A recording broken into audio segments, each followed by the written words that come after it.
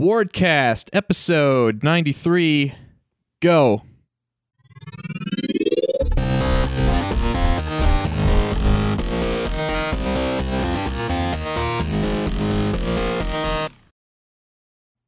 I'm Dylan Alvento, and today I'm joined by special guest Jay Tholen. How you doing? I'm doing really well. Thanks. Awesome. I should have done the thing that I'm supposed to do is ask if I'm pronouncing your name correctly before we started, but... Say it again?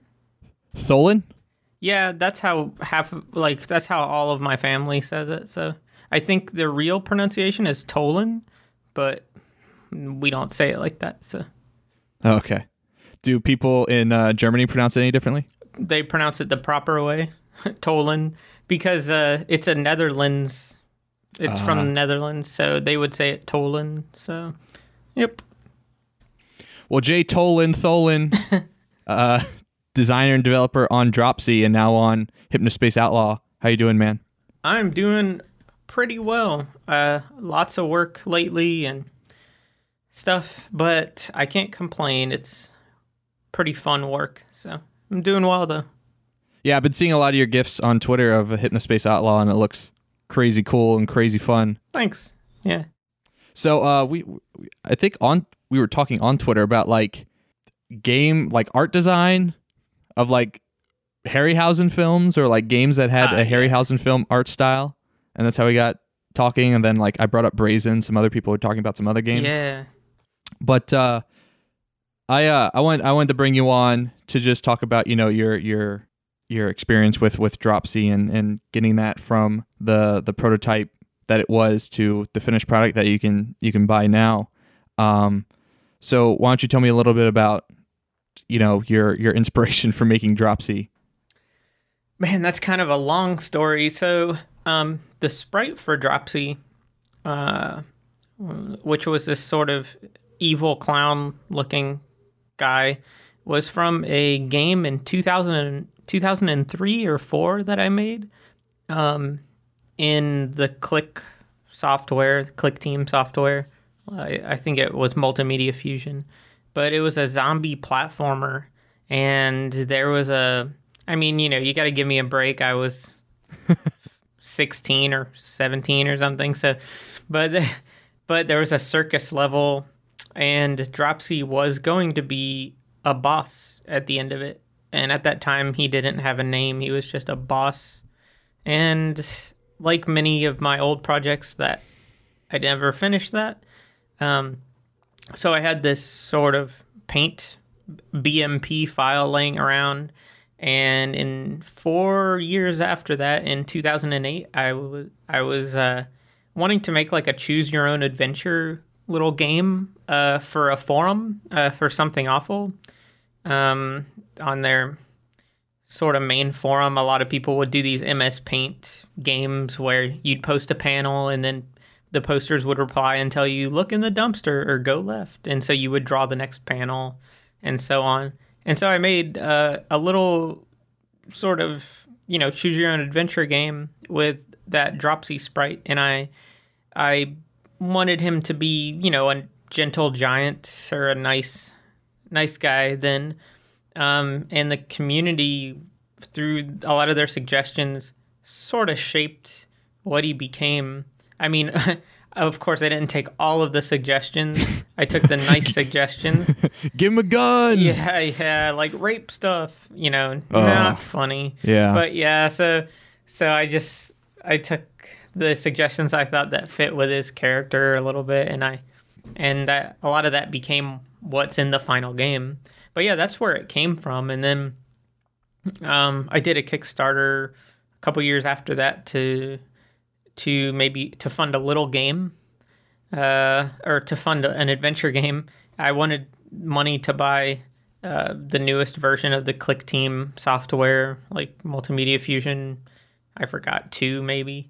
And that software is really not very good for making adventure games. It just doesn't have any built-in pathfinding. You can't even find good pathfinding from example files. It's just not really good for that kind of thing.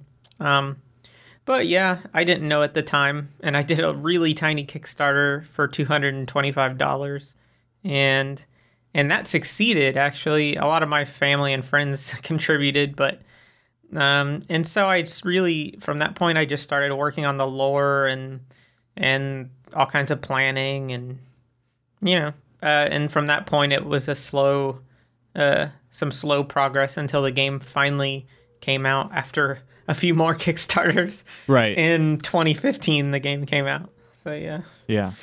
So you had two other Kickstarters after that. One, which the second one didn't succeed. Yeah. Correct. Nope. Yeah, and that one was for 25,000. Yeah, that one was for 25,000. That was in the middle of 2013, and I just at that point I was a high school dropout, and I didn't have any experience with jobs other than telemarketing.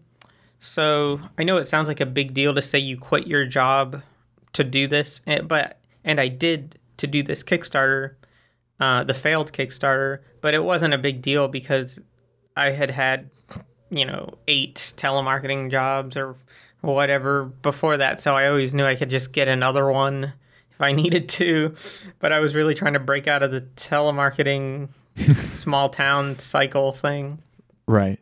And this is when you were still in Florida? Yeah, I was living with my dad. It was a pretty rough situation because we were rural, like really rural, and when my car would break, which would happen frequently, then my jobs would be like, sorry, you're not making it here.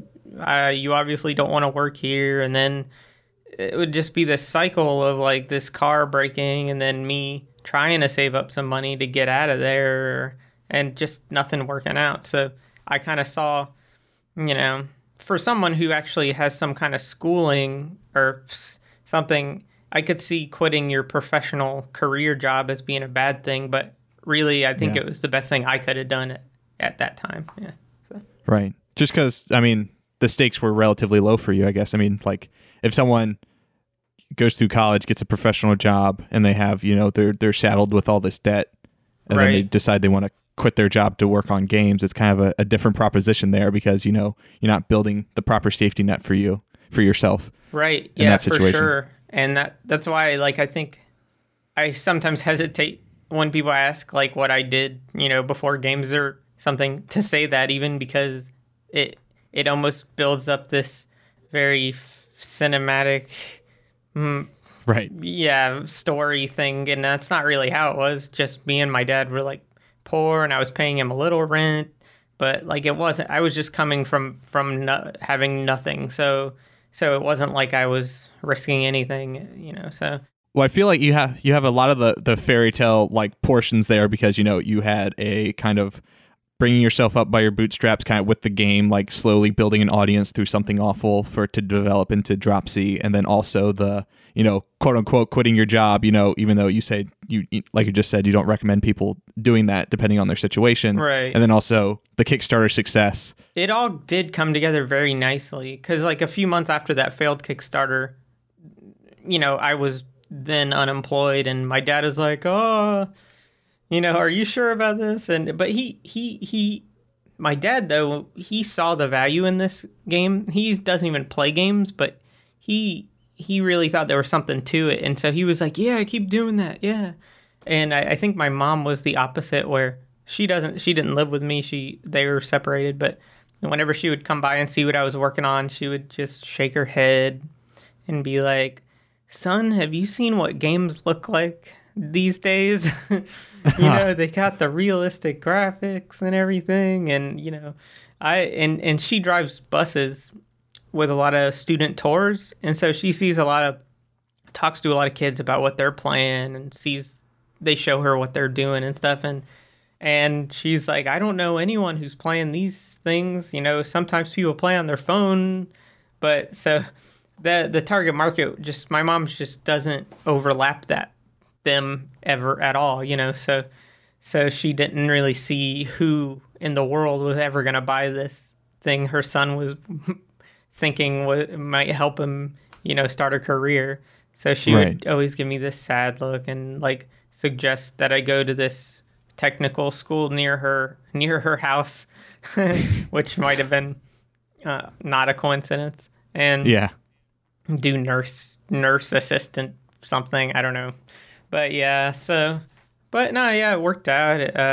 It was really a lot of good things happened all at the end of 2013. I started dating my now wife back then too at that time, and just all kinds of great things happened at the end of 2013. It was a shock, just doing the same stuff for almost 10 years, and then all of a sudden, oh my gosh, something is working, That's interesting, especially like, with the way like modern like indie development is working, like everyone's expecting, to be a very short trajectory from making their games to reaching success.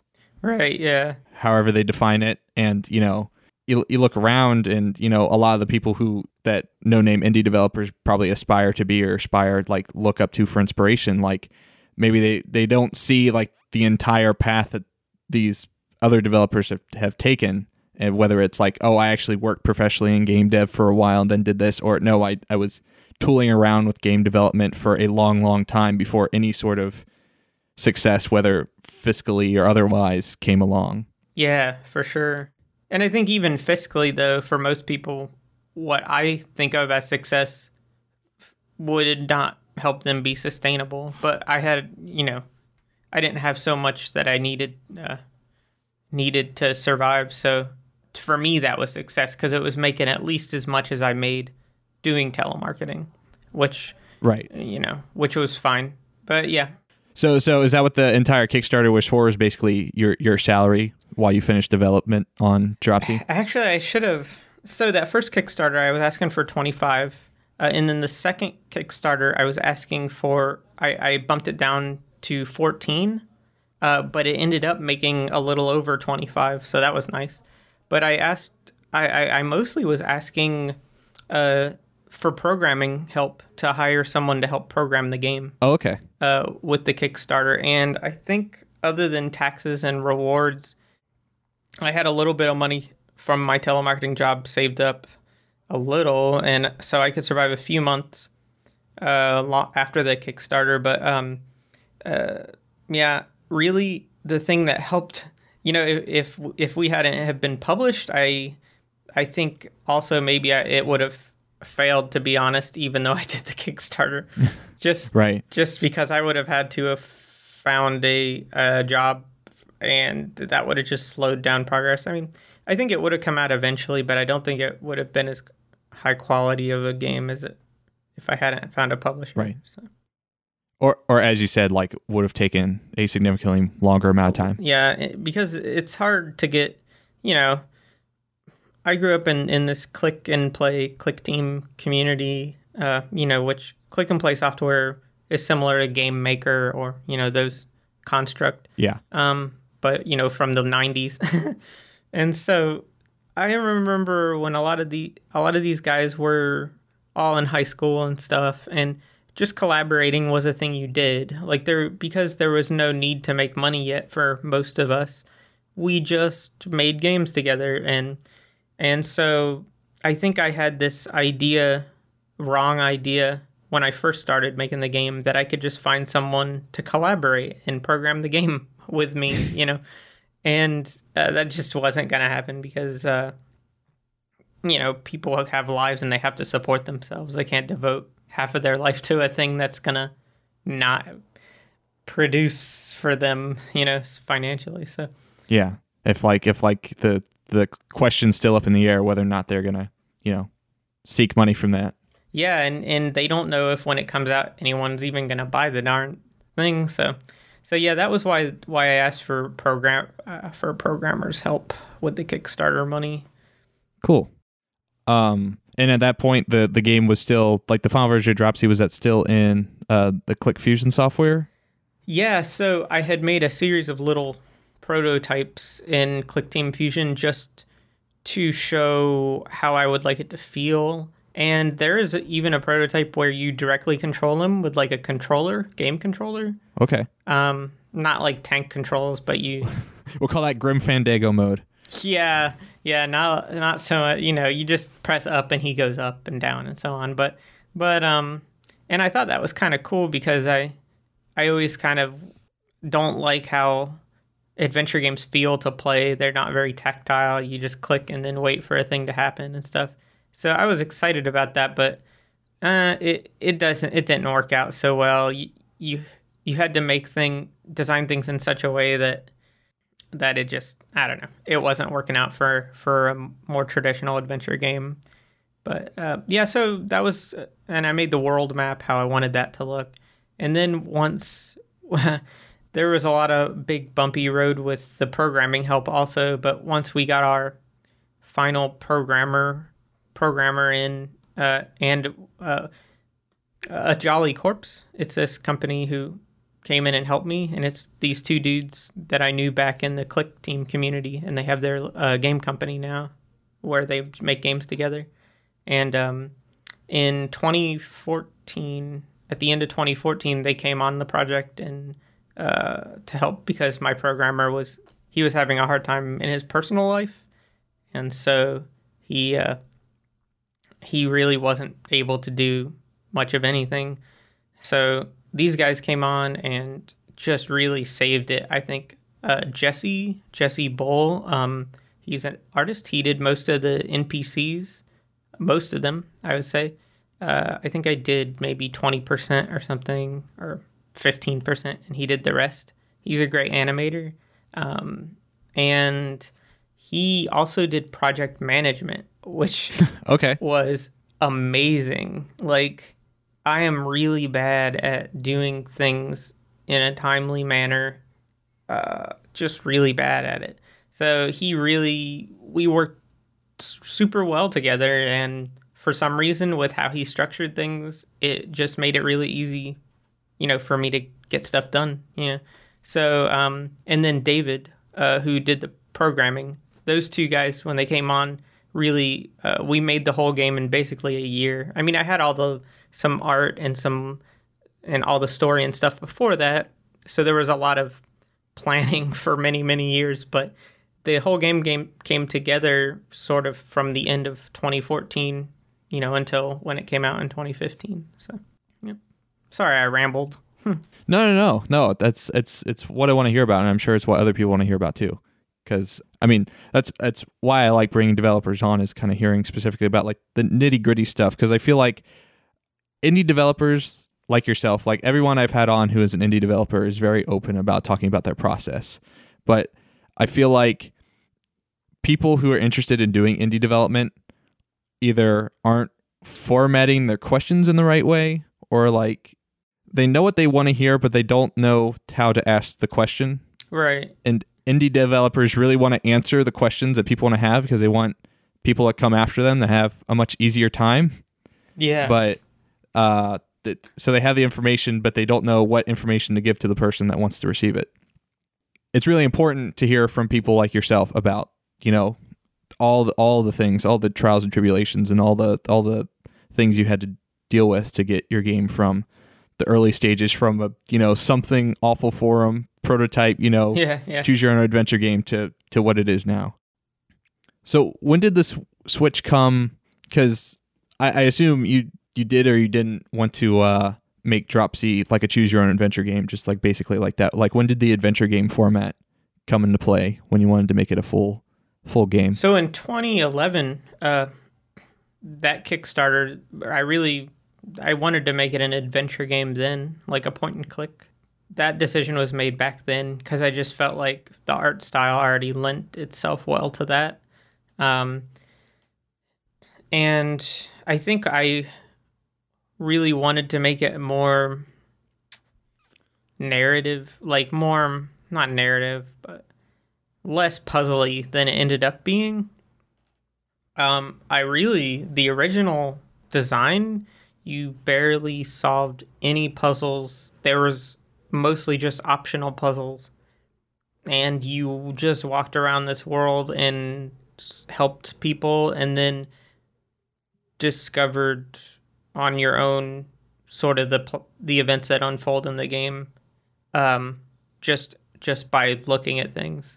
There was no like central narrative arc other than you understanding who you are and things like that. slowly by just seeing things. There wasn't a lot of gating or something.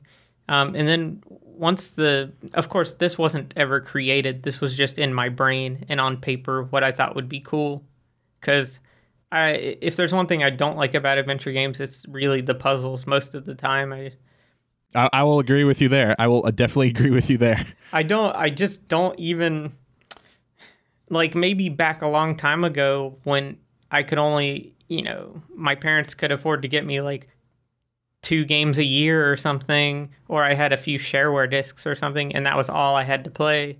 Like, it made me be more patient with these things, and then I'd spend more time mulling over these puzzles, and then I'd feel rewarded for figuring them out. But now, I don't know. I look up walkthroughs. I don't want to see story spoilers, but I really don't care about the puzzle if I start having any trouble with it. I just look up a walkthrough. Are you like that with other games as well? Yeah, like any adventure game. You mean, just like if a game's too difficult and whatever the gameplay mechanic is, are you just like, all right, we need to either get a walkthrough like if and I'm knock this having a down? hard time, like I don't like cheats so much anymore, but I really, even when I was a kid though, I just cheated a lot. Like I just looked up cheat codes to get past hard stuff, because I just wanted to see the worlds and the things.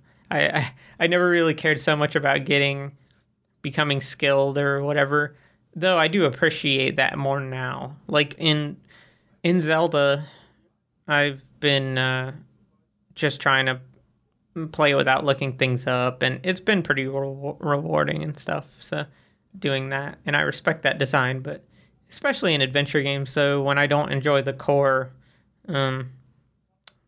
gating mechanism, which is figuring out hard puzzles, I just look it up. Right. Yeah, it's interesting how Breath of the Wild doesn't have any sort of difficulty selection or anything like that. I wonder what kind of balancing they went through to determine, it's like, all right, this is hard enough for it to be challenging, but it's easy enough to like not send people into misery trying to enjoy this game. Yeah, I don't know. I think they did a good job at like introducing the mechanics and I don't know. I really haven't played many. The last open world game I really played much of was New Vegas, I think. So it's been a while since I've even done an open world. I fiddled around with Mad Max and I messed around in The Witcher 3, but I've been working on things all this time, and so I just, while I'm playing those games, when the world unfolds in front of you after the intro and you realize how long it's going to take to do anything, like I just am like, I'm not going to do this. I start getting guilty a little too. Like I can't invest all this time in this game. But for some reason with Zelda, maybe it's because the Switch just came out and it was my first console since the GameCube. So I was really excited to like get a console again and a Nintendo console. And so that was one time I allowed myself that. Wow, that's your first console, like, across the board since GameCube? Yeah, I mean, I went to friends' houses and stuff and played some consoles, but because we were rural and it was just really hard just to get... Well, most of my friends moved to different college towns and stuff, so back home in Florida, like, I wouldn't have anyone to play with even if I did have a console, so my PC, I played computer games, but no consoles since... And it was partially a money thing, but really, I just wanted to wait for the next Nintendo thing. I always was telling myself I was gonna get a Wii, but then I don't know, something happened. When the rumors started coming out that they were working on another thing, I was thinking I'll just wait for the next one. So, yeah. So going back to what we were talking about before with Dropsy being an adventure game, so you're saying that like early prototypes were much less about puzzles, and that so what was the onus for like making it more of a traditional puzzle or adventure game and adding more puzzles back into it? Well, when a Jolly Corpse came on the project, the two dudes, Jesse and David, we were going. I felt bad for Jesse because the way I um, organized everything, was very non-traditional in terms of documentation. And so I made a lot of big spreadsheets and stuff that just to him looked like nutty ramblings or something. And I think he was having a hard time parsing it and figuring out how to actually make this into some game puzzles. In my brain, it was very clear, but yeah, of course, I don't think it did a good job. It didn't emphasize the most important information in terms of puzzle design. It was because it mixed a lot of lore-y things in there. So we were talking, and he was stressing out about it, and so we went through puzzle by puzzle and like drew up another document, and then it still retained some of that sort of lack of puzzliness.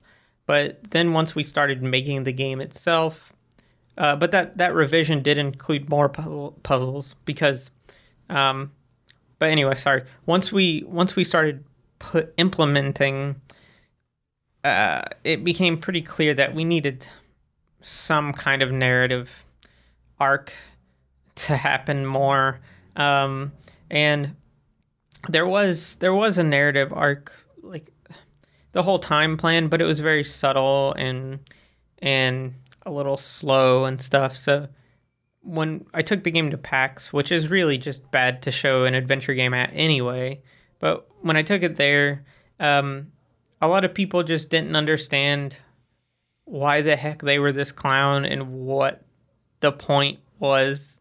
Like, they wanted something to drive them more than just that you want to help people.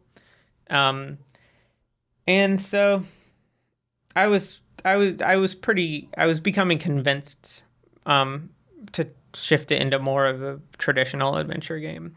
I definitely had some rules I kept, like I don't want any combining items, because that just exponentially increases the amount of, if you're a person who plays by randomly clicking objects on other objects and environment things, then that just exponentially increases the possibilities. So people who play in that way would just go crazy. So I wanted to keep that stuff relatively simple. But the little animals were basically the only gating thing in the original design. You know, so the dog can dig things up, and the mouse can get under things or in small areas, and the bird can go to high areas. And so that was sort of the gating mechanism, whereas then you could re-explore the world and find the other little secrets. So we implemented more of that into like real puzzles. We turned those into, used those characters for more real puzzles and made more of a little more action-y story that happened and stuff. So cool. So when you brought it to PAX, was like the mother's death not a story point at that point, or was that added after the fact, or is that something that existed? That wasn't there the whole time. But there was at the beginning there wasn't a birthday party for her or anything. Okay. So it was just in the story, and you could find out by exploring and stuff that she passed away there. And there's a photo album that you could look at, which I think that was still in the game, the photo album. But we added later her birthday, like you celebrating her birthday by, you color her a picture at the beginning, and then you visit her grave. Yeah, and then your father or whatever is like, hey, go here and give your mom this picture for her birthday. And it's surprising how many people, he tells you go to the graveyard and give it to her, but it's surprising how many people don't put it together. They just think, oh, she's in the graveyard. Not dead in the graveyard, but anyway. But right. Then she's just hanging out of the graveyard. Yeah. But that's kind of cool, though, because then once they get there and they see the pictures from the prior years that Dropsy drew her for her birthday on her grave, then they're like, oh, and it sort of adds a lot of color to these characters, I think. So that was a really good little change that we were able to able to implement to give people some reason to start leaving the house. That's why that was put in there, really. And then you pass by everything that you need to see for the first puzzle on your way to the grave. So, which the first story progressing puzzle, I actually really don't like. I really want to change it, but yeah. Designer's work is never done. Yeah. It's really bad design. You're required to hug someone who doesn't want a hug, and that's never a thing in the game. So it's kind of like, if you try to hug people, they will reject you. Most of them will reject you at first, but then if you try to re-hug them, you'll just get the same reaction twice. So when you meet this character, you have to kind of hug them twice. And we tried to do some things to give players the idea to do that, but because Dropsy's so nice and the character is so miserable, most people just don't want to give him another hug because it's mean, So Right. I figured they would think, oh, Dropsy's oblivious to this. He just thinks everyone would like more hugs, but it's really not a great first puzzle. But after that, I think I like most of them after that one. So I played about half an hour of it when I picked it up the other week, and I think I got to that first puzzle, and I was kind of stumped. But in my head, because I went to the grave, like I kind of walked around town a little bit, like saw the cop in front of the store, saw the kid like thinking about music or records or whatever, and then went to the like costume store and tried hugging the guy in the chicken suit, and then he got mad, and then saw the spat with him, the store owner, inside, and then I walked back to my house, and the dad was there, and then the chicken flies away with the tire, and I knew the chicken didn't like me earlier, but I helped but it was like nursing its kid. And that it's interesting how much interpretation you can make through the symbology in the text balloons.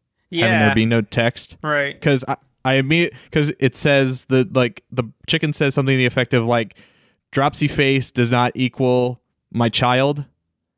And I was immediately like, oh, I need to get the chicken suit to do something here. I don't know if that's the correct, or if that's the first puzzle you were talking about. Okay. Yeah. So I was like, okay, I have to get the suit somehow. Yeah. The chicken is like, or the whatever it is, bird thing is like, you can't come up here. You're not one of me, or you're not my baby, or right. You're not so. And when you first enter the scene, you see the chicken mutant thing like fly down and pick up its baby and fly the baby up to the tree. So we tried to put little hints like that, but the thing you do to solve the puzzle is just doesn't line up with what we teach players. So right. So that's my one puzzle I don't like. My favorite puzzle is the one, I won't say much about it so you don't, like if you keep playing so it doesn't spoil it, but is these little, you have to get an object from a secret lab, and there's robots guarding it, and it's just a really cute little clever puzzle, and it was created it was kind of a little dry, and me and David and Jesse had a late night like Skype meeting about how to give it some pizzazz, and we were just kicking around ideas, and I forgot who had the idea, but someone just had a really cute, cool little idea, and it's like my favorite thing about the game. If you want me to tell you, I will, but everyone just go play the robot puzzle. It has a cute part in it. You know what? I want to keep that surprise by myself, because if you said if the puzzle design gets a little better after the first puzzle, or gets a little different, I want to go back and try it again. Yeah, the first puzzle's just but also if you look on your map, you'll always see what the story moving puzzle will be, because there's a lot of these optional puzzles to hug people. Okay. So if you look on the map, there'll always be a blinking icon that's like, this is what you should do to move the story along, type of thing. Got it. And fast travel also becomes a thing eventually. So Yeah, I saw the nodes on the map, like when I visited my mother's grave, Dropsy's mother's grave. I was like, oh, these nodes, can I click on these? And I guess they weren't interactable or weren't active at that point. yeah, you don't no fast travel at the beginning, but yeah, because we wanted players to like sort of familiarize themselves with this world stuff, and then so later they would see something, and then it would remind them of something in a different area. So. Because if we allowed them at the beginning, people would just sort of randomly click, and then they could just easily miss one like crucial scene by just going to where they think they need to go. So Right. Yeah. Because walking through the other scenes like adjacent to the puzzle scene would like give them hints into.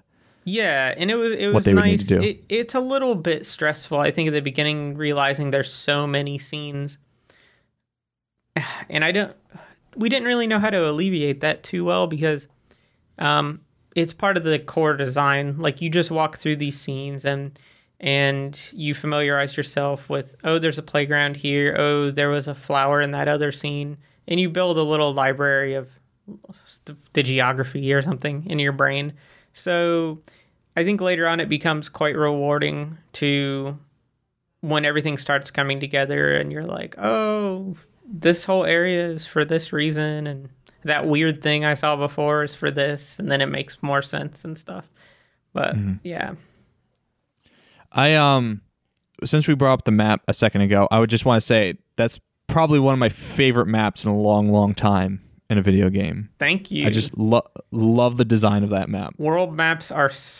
God, I just want to make a world map game like with fun world maps because I think it's my favorite thing to draw in that game. They're just so fun. Like, because you're just making a nice little world. Now, that's before you have to go through the checklist and fill it in with all kinds of art assets, which is not as fun. But making the map, it's just so nice. And the map, it went through a few iterations. And the cool thing, I think it's cool, about the map is what I did is I pasted all of the scenes into an image editor, and then I scaled them down. I pasted all... Yeah, and then I drew the map over it. Now, it's a little squished vertically. Right. But it makes sense in terms of, your orientation. Like north scale is usually and distance. north. Like up is usually north and down is usually south and all that. So. Yeah. That's cool. Yeah. I really like the way it looks. I like its kind of isometric viewpoint that it has. And the clouds that kind of act as like a fog of war. Yeah. Is really cool. Because it's interesting, like you're saying before, map design. It's hard like determining the borders of the entire world map, and you see games do it well, and you see them not do it well. Like Legend of Zelda. Is there water on every side in Breath of the Wild? I don't remember. I think north there's like a big canyon that you can't cross because the wind will just keep blowing you, and then. So if you try to fly to the other side of it, the wind blows you back, and then you'll run out of stamina eventually. And then that's to the north, and to the west, there's more. I think there's just more canyon that you can't fly across, and then there's endless desert to the south. Right. Never eat soggy waffles. Southwest. Because that's where like the camel, the divine beast, walks like into the mist over there. Yeah, and then you can keep trying to walk, but I think something happens if you go too far. I don't remember. Probably pass out or something and then just spawn back in the safe zone. Yeah, something like that. But I think it's really neat how I like that there's no mountain that you just hit or some invisible wall. It's just nice to feel like there's more beyond the edge, even though there's not.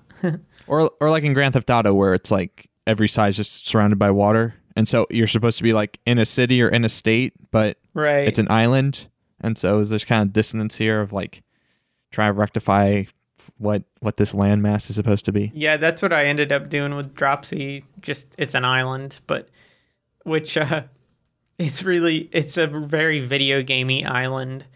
So because I made too serious lore for this goofy game, there's some plot that didn't really make it into the game, that this was some abandoned like theme park thing from the 50s, like a very failed Disney. So and then people just moved onto it later or something like that. So that didn't make it anywhere in the game, but it's in my brain. So. And now it's on this podcast. Yeah, so now it's on the podcast. True fans will know. Yes. But it's not like, it's not an island in the literal sense though, right? Because like I can see like landmass underneath the clouds, like when the clouds shift a little bit, like outside the borders of like the game map, there is like yeah, it's visible. pretty much all surrounded by land. Now up toward the north, it's pretty big like area there, so maybe you didn't see over the edge, but it's pretty much an island. Yeah. Oh, okay. Yeah, and there are a few little islands like in the off the edge of the world too that you can get to, but it's pretty much an island. Yeah. Okay. And I think if you haven't uncovered all of the areas, maybe the clouds go over the edge, so it looks like there might be land that connects, but nah, it's an island. I did the GTA. Yeah, but man, you got cloud cover, and the cloud cover looks super cool, so you got one over on the Housers. Good. Well, that's good then, because then maybe people wonder, oh, I wonder what could be past here. I think that's one of the reasons I did it like that too, is I think in adventure games I always saw like cool stuff in the parallax layer or something, and then you can't go there, it's just in the parallax layer, and then you're stuck in some ratty scene with nothing interesting. So because this is just a finite world surrounded by water, all the parallax stuff is just actually accessible. Like if you're in a scene south of like the city, you'll see some buildings, and then you can go up and see them in the city, or stuff like that.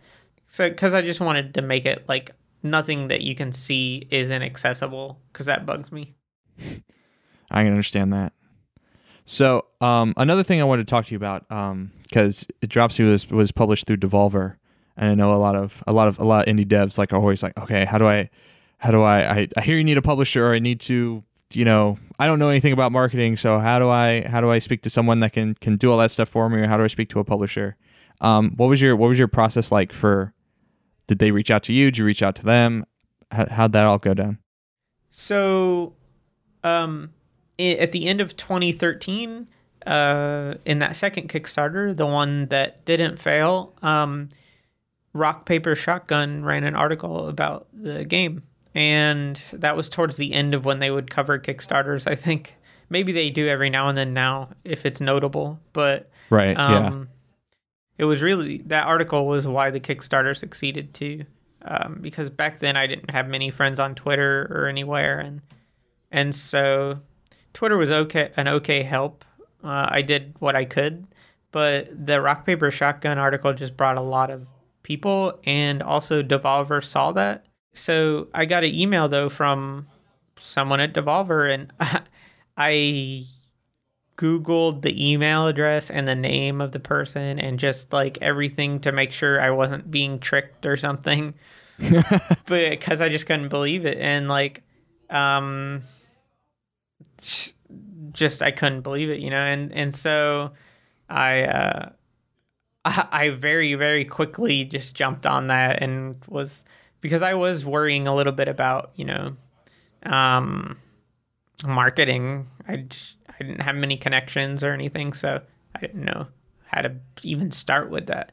So that was just amazing, and yeah, I made sure to very promptly reply to them, and we had a little Skype chat where they asked more about the game. And honestly, like, I am very, very surprised that after they asked me to send them a scope and schedule document, and I I didn't know what the heck that meant really.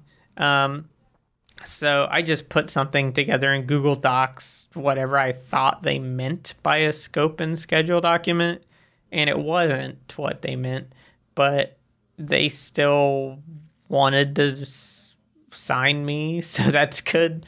And honestly, like, it was a pretty bad,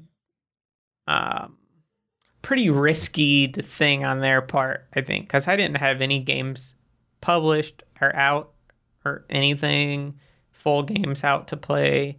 You know, I was making this in ClickTeam software, you know, so, you know, and honestly, if those guys from A Jolly Corpse didn't hop on the project the next year, you know, they might not have got their game.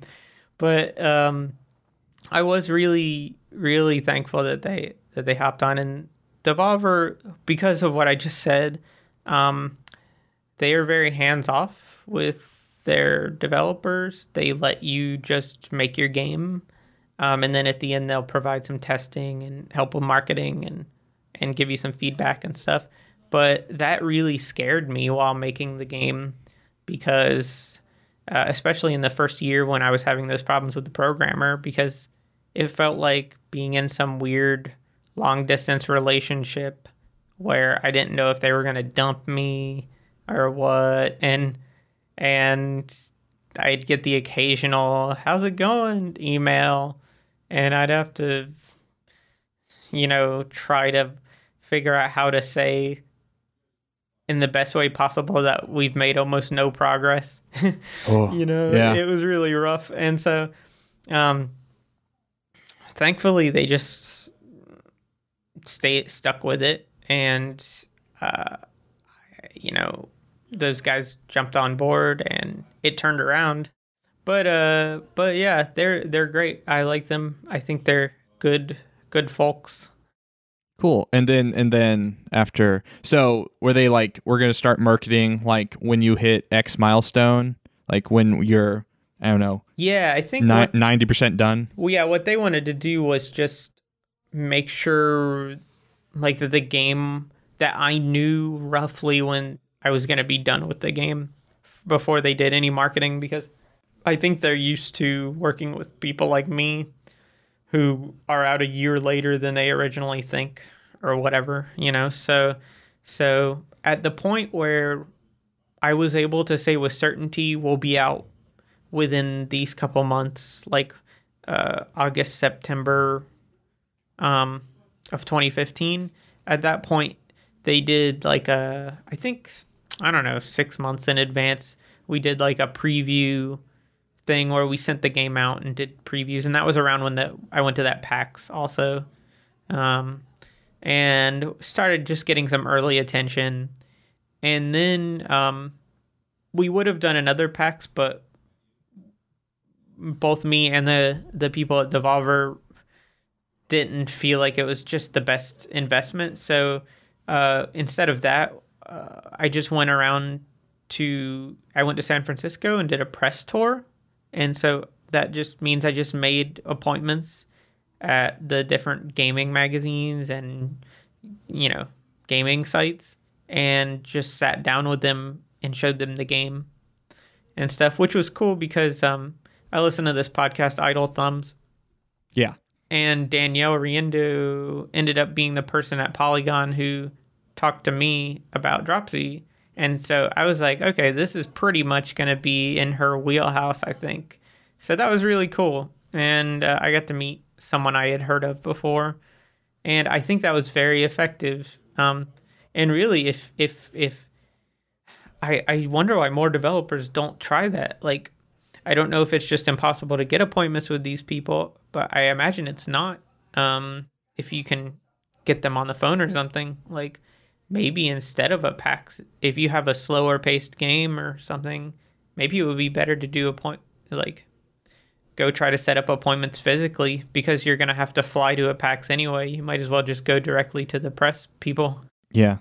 Yeah. Especially since a lot of them are so concentrated in either like New York or San Francisco. Yeah. There's so many of them in San Francisco, and then so many YouTube people in the LA area Right. Yeah. too. So if you could just hit those places and just go have some fun gimmick thing maybe and try to attract the YouTuber people to be on YouTube with them or something. I don't know.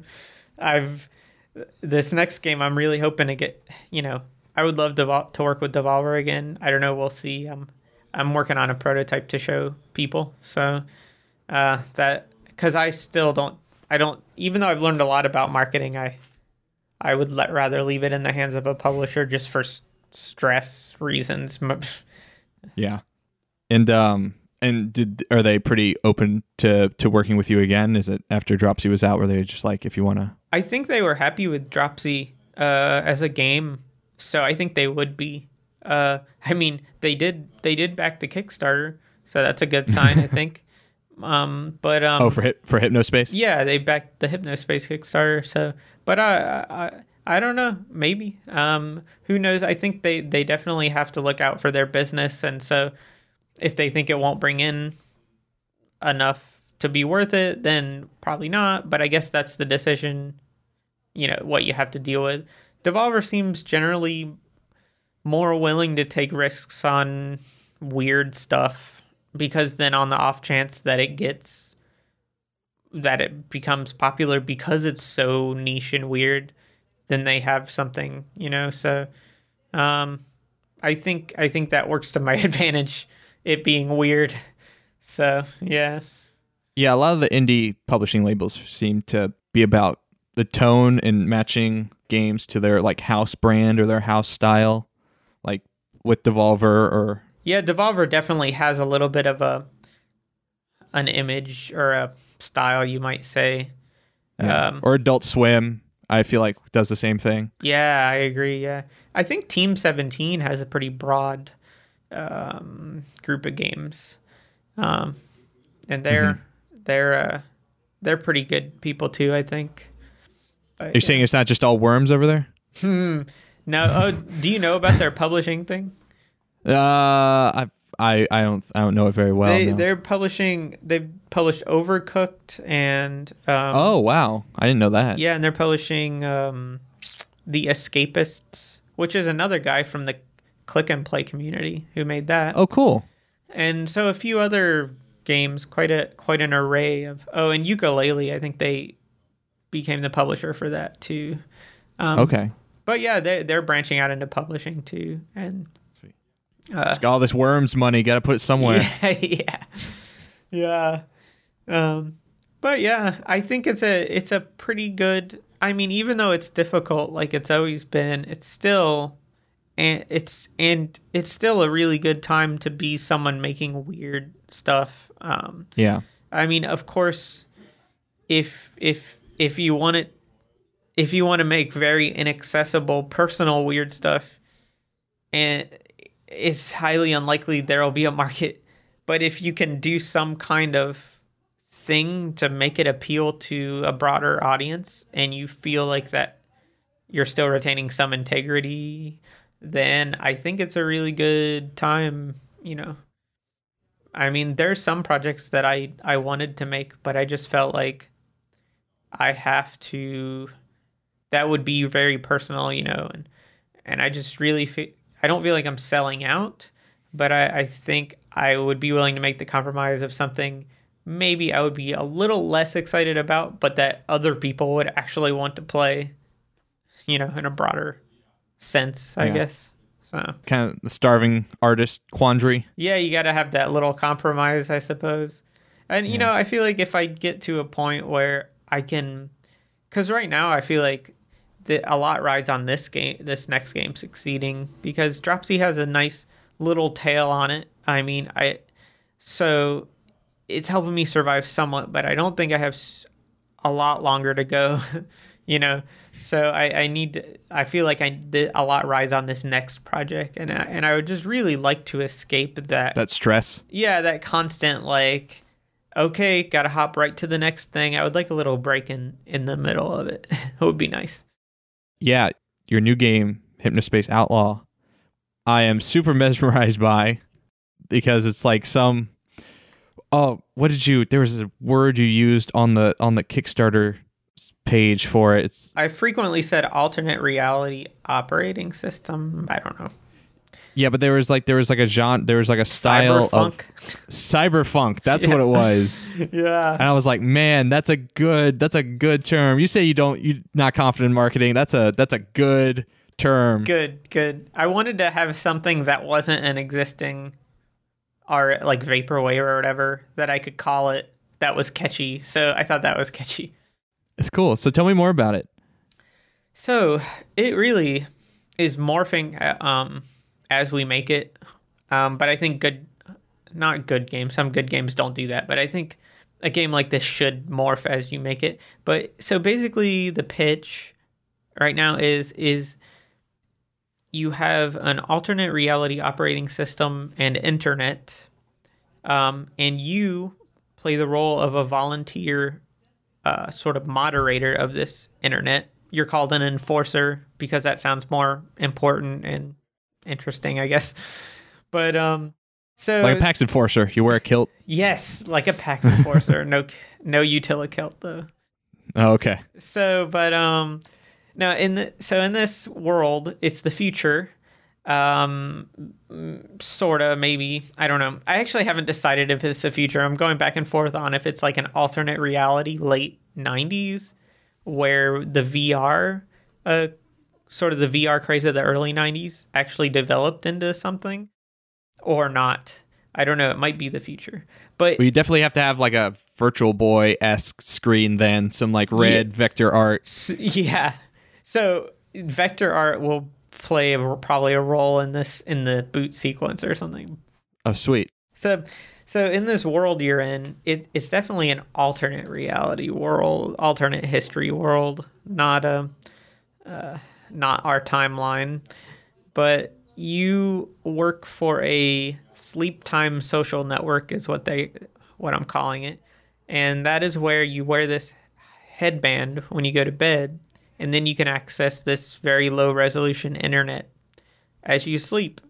And it's like lucid dreaming, but a computer projects these things into your brain or whatever.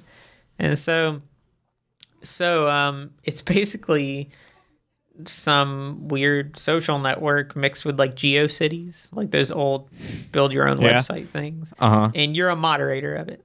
So you have an inbox, and the dispatch or whoever will send you a message saying, hey, there's some people on Hypnospace are using an image of this cartoon fish from the 50s, and there's been a claim from the company that owns it. You have to go find all the pages with this fish on it and get them removed. And then so we have an event, a pretty dynamic like event-based system in the pages, where if you go find, like, some people will have some really sad things with like this fish on the page, like it'll be a memorial to some dead relative of theirs where the fish was their favorite cartoon or something like that. And there's different zones in this internet. So like there's one more geared towards old folks, and they get like adware a lot. And there's one like a hip one with like a lot of made up art movements like vaporwave that just cycle, and then people very quickly hate the old art movement. Anyway, but in this little puzzle I was talking about, or this little job that you get, you have to go find instances of this detective fish cartoon from the 50s. It's just something I made up. And if whoever you decide to, you have there's a little toolbar, and you click on this little hammer, and then whatever you click on the law that you think is being violated. So they add a law to your list of assigned laws, and this law would be some kind of intellectual property violation. So then you click that, and then you can hammer an element on a web page, and like the screen will shake once you've hammered it, and then it'll check if there was indeed a violation. And if there was a violation, then you get money for it, which you can spend in a lot of places in this world. And it's fake internet money though, and the person gets reprimanded for that violation, not so badly, but there's some things where people get sent to like a punishment zone where they have to watch like ads a lot and stuff like that. Hypnospace has a lot of partner brands that like to help color the world or whatever. But then after you turn this person in, if you go back and visit their page, they will have reacted. And if you keep, like, this specific person, if you keep bothering them, maybe other people in their little zone will start, like, sticking up for them and be like, hey, why you keep picking on this person? And then they start, maybe after a while, they'll start, like, having, like, a little conspiracy about, like, what's going on here. Why are you picking on this person? Because they keep re-uploading the fish image, basically. So you keep having to... they get the totally wrong idea as to why this person keeps getting into trouble. They think it's for some other persecution or something. So there's a lot of little scenarios like that we're filling this fake internet with. And there's a broader story, but I'm kind of almost doing the thing I originally wanted to do with Dropsy, which is just make this cool world thing to go look in and you know, find all the little nooks and crannies and details and just a very playful thing, I guess, you know. Yeah. Playful world. And you can download screensavers and all that stuff, cursors, wallpapers, themes. We implemented themes, and this is all also very easy to mod. So we're gonna do a lot to try to, because I think people really will like capturing GIFs of their pages they made or something and sharing them, because it's just easy and fun and looks funny. So we're gonna. I really been trying to figure out how to shift it into more of like a territory of giving people some creative control. Yeah. Well, yeah. That's cool. You definitely have like a tone you're trying to hit with your pieces, like very kind of, I don't know if like satirical is the right word. Like, you know, Dropsy is very oxymoronic because it's very macabre in a lot of ways, but it's also very like joyful in some other ones. And like kind of that dissonance there is kind of saying a lot. And then with this, seems like a lot of satire of like, you know, current culture and things like that. A lot of what like dystopian writing tries to do or I think it's very lighthearted dystopia maybe or something. Like, that's what I want all my dystopias to be lighthearted. Yeah, a lot of it'll be relatable, I think, to things going on today, like the content ID stuff with YouTube and stuff, maybe. Yeah. But also, I think it's the central thing is just the people who inhabit the place, Hypnospace, and I really don't want there to be like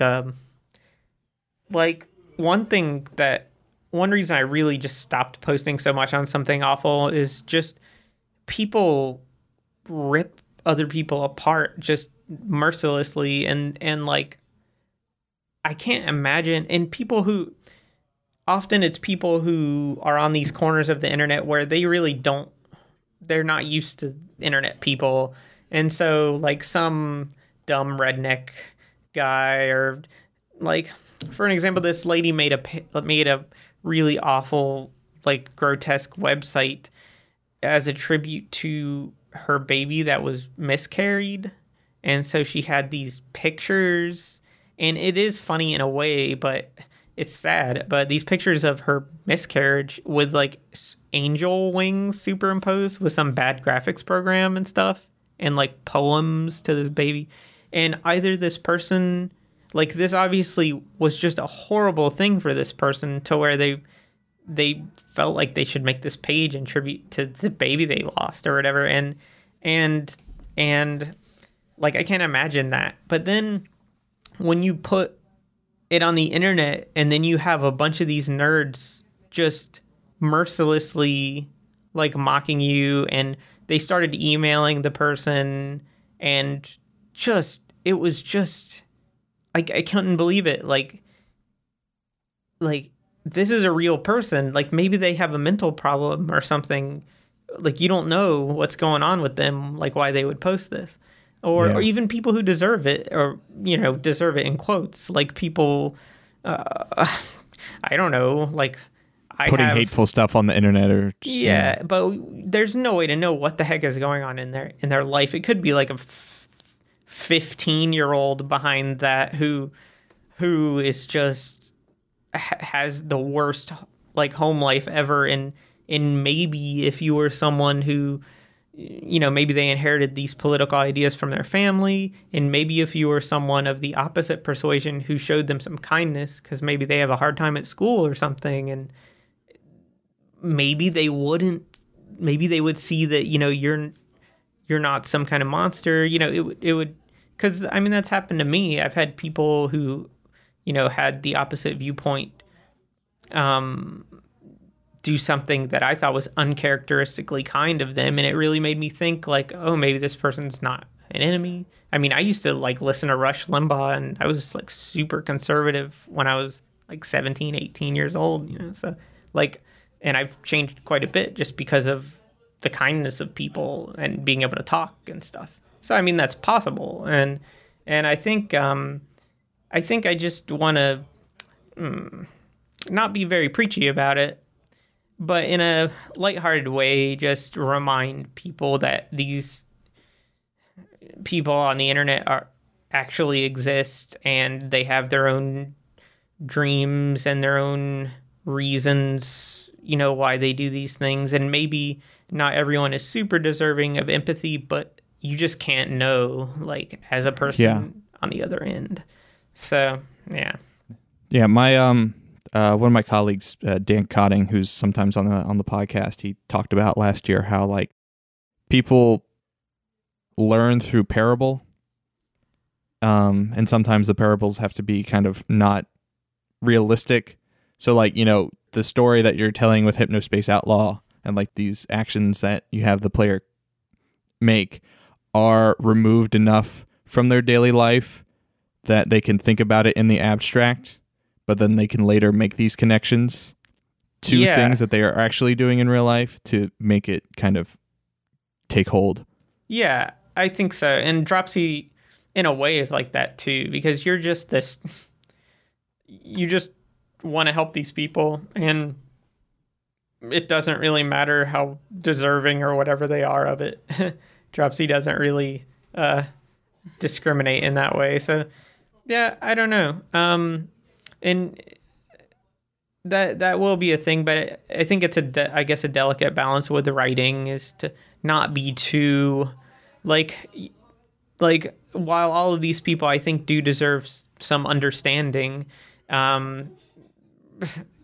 some people definitely also need to like have some be dealt with or be corrected or something. So I think even though a lot of these laws will be goofy that you'll have to enforce, I think I do want to put in you legitimately helping people a little bit too as your job, because you're a moderator. So maybe you can do some nice things, but that's going to take like some,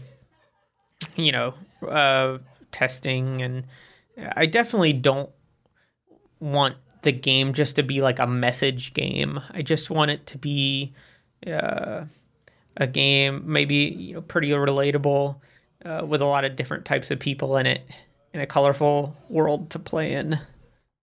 That sounds awesome. Like that sounds like a great aspiration to have, both trying to make it not too heavy, but try to make people enjoy it for on the surface level, but still have. Yeah, I feel like if it didn't have any kind of like, I would feel, I don't know. I think I would be an old person one day, and if I didn't put any kind of good thing someone could take away from it when I'm old, I would be like, what did I do with my life? Or something.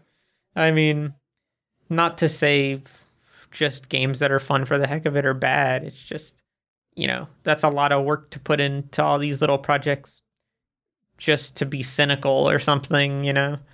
Yeah, I agree entirely. Yep. I try to achieve the same thing with my work. And I don't think we are going to beat the emotional impact of that last 5 minutes, because that was pretty freaking cool, you talking about that. I do want to mention that you are going to Gamescom to show off Hypnospace Outlaw. Yeah. Is this the first time you're showing it off? So, I mean, I'm not showing it at a booth.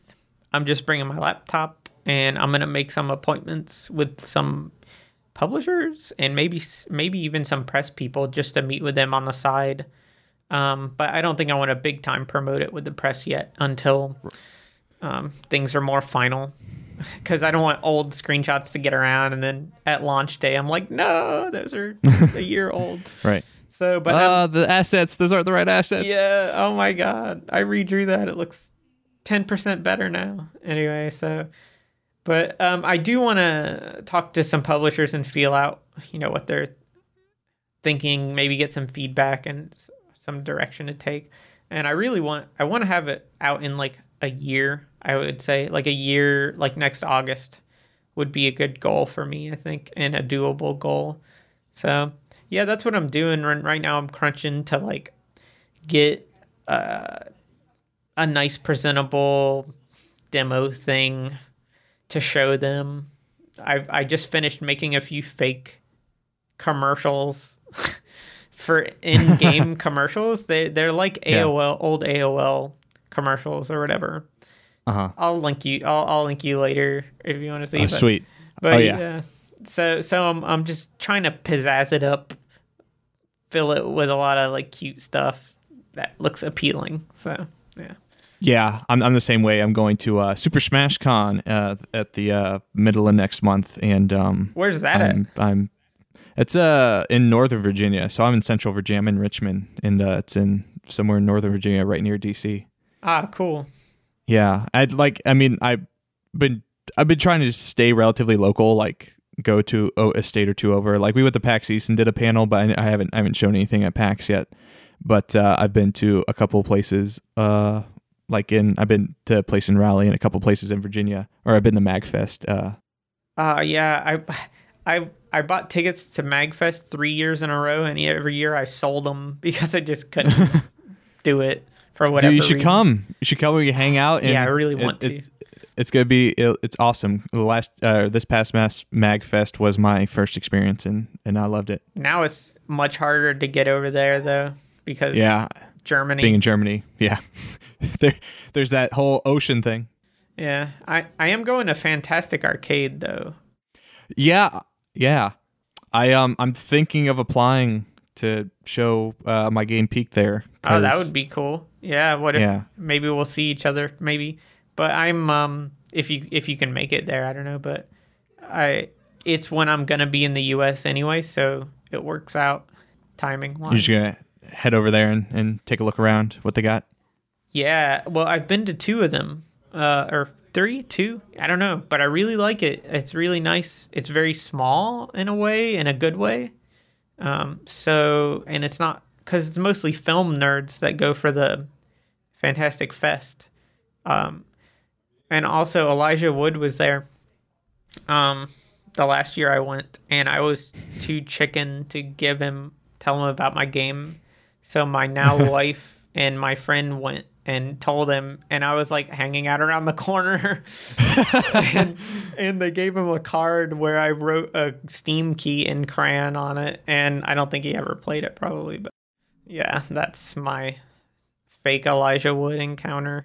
But he goes to it every year, so maybe I'll actually talk to him this time.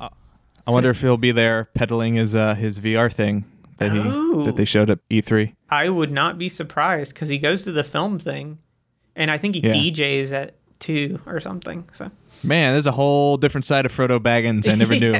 Yeah, it's funny, but yeah, it's a cool event. I like it. Yeah, well then I'm definitely gonna look at it again, see if I can show Peak there, and yeah, that's also why I'm crunching, because the deadline for that's around Gamescom, so same. Oh, okay. Same time I gotta have this finished. So And what are the dates for Gamescom? Oh, the 20-something of August, like the 26th Okay. or 8th or something. Cool. Which All right, is so nice because that's just like an hour and a half by train from here. So that's quite easy to get to. So. And it's in Cologne? Yeah, Cologne. Yeah. Okay, cool. Yep. Sweet. Awesome. Well, I hope you have a lot of fun at that. And I mean, you should definitely, we should, if you're ever stateside nearby or wherever at the same convention, we should definitely meet up, say hello. Yeah, for sure. Remind me if I'm on Twitter saying I'm going to a thing and then you're going to the same thing or something. Yeah. Cool. All right. Well, Jay, I want to thank you so much for coming on. It was awesome talking to you about your experience with Dropsy and Hypnospace. I think I learned a lot, and I think listeners will have learned a lot too from your experiences there. Oh, well, thanks for having me. It was pretty fun. No problem. And if you ever want to come on again, hit me up. We can have you on again maybe after Hypnospace Outlaws out, and we can talk about that game some more. Yeah, maybe. Sounds good. All right, cool. Well, thank you, Jay. All right, well, thank you.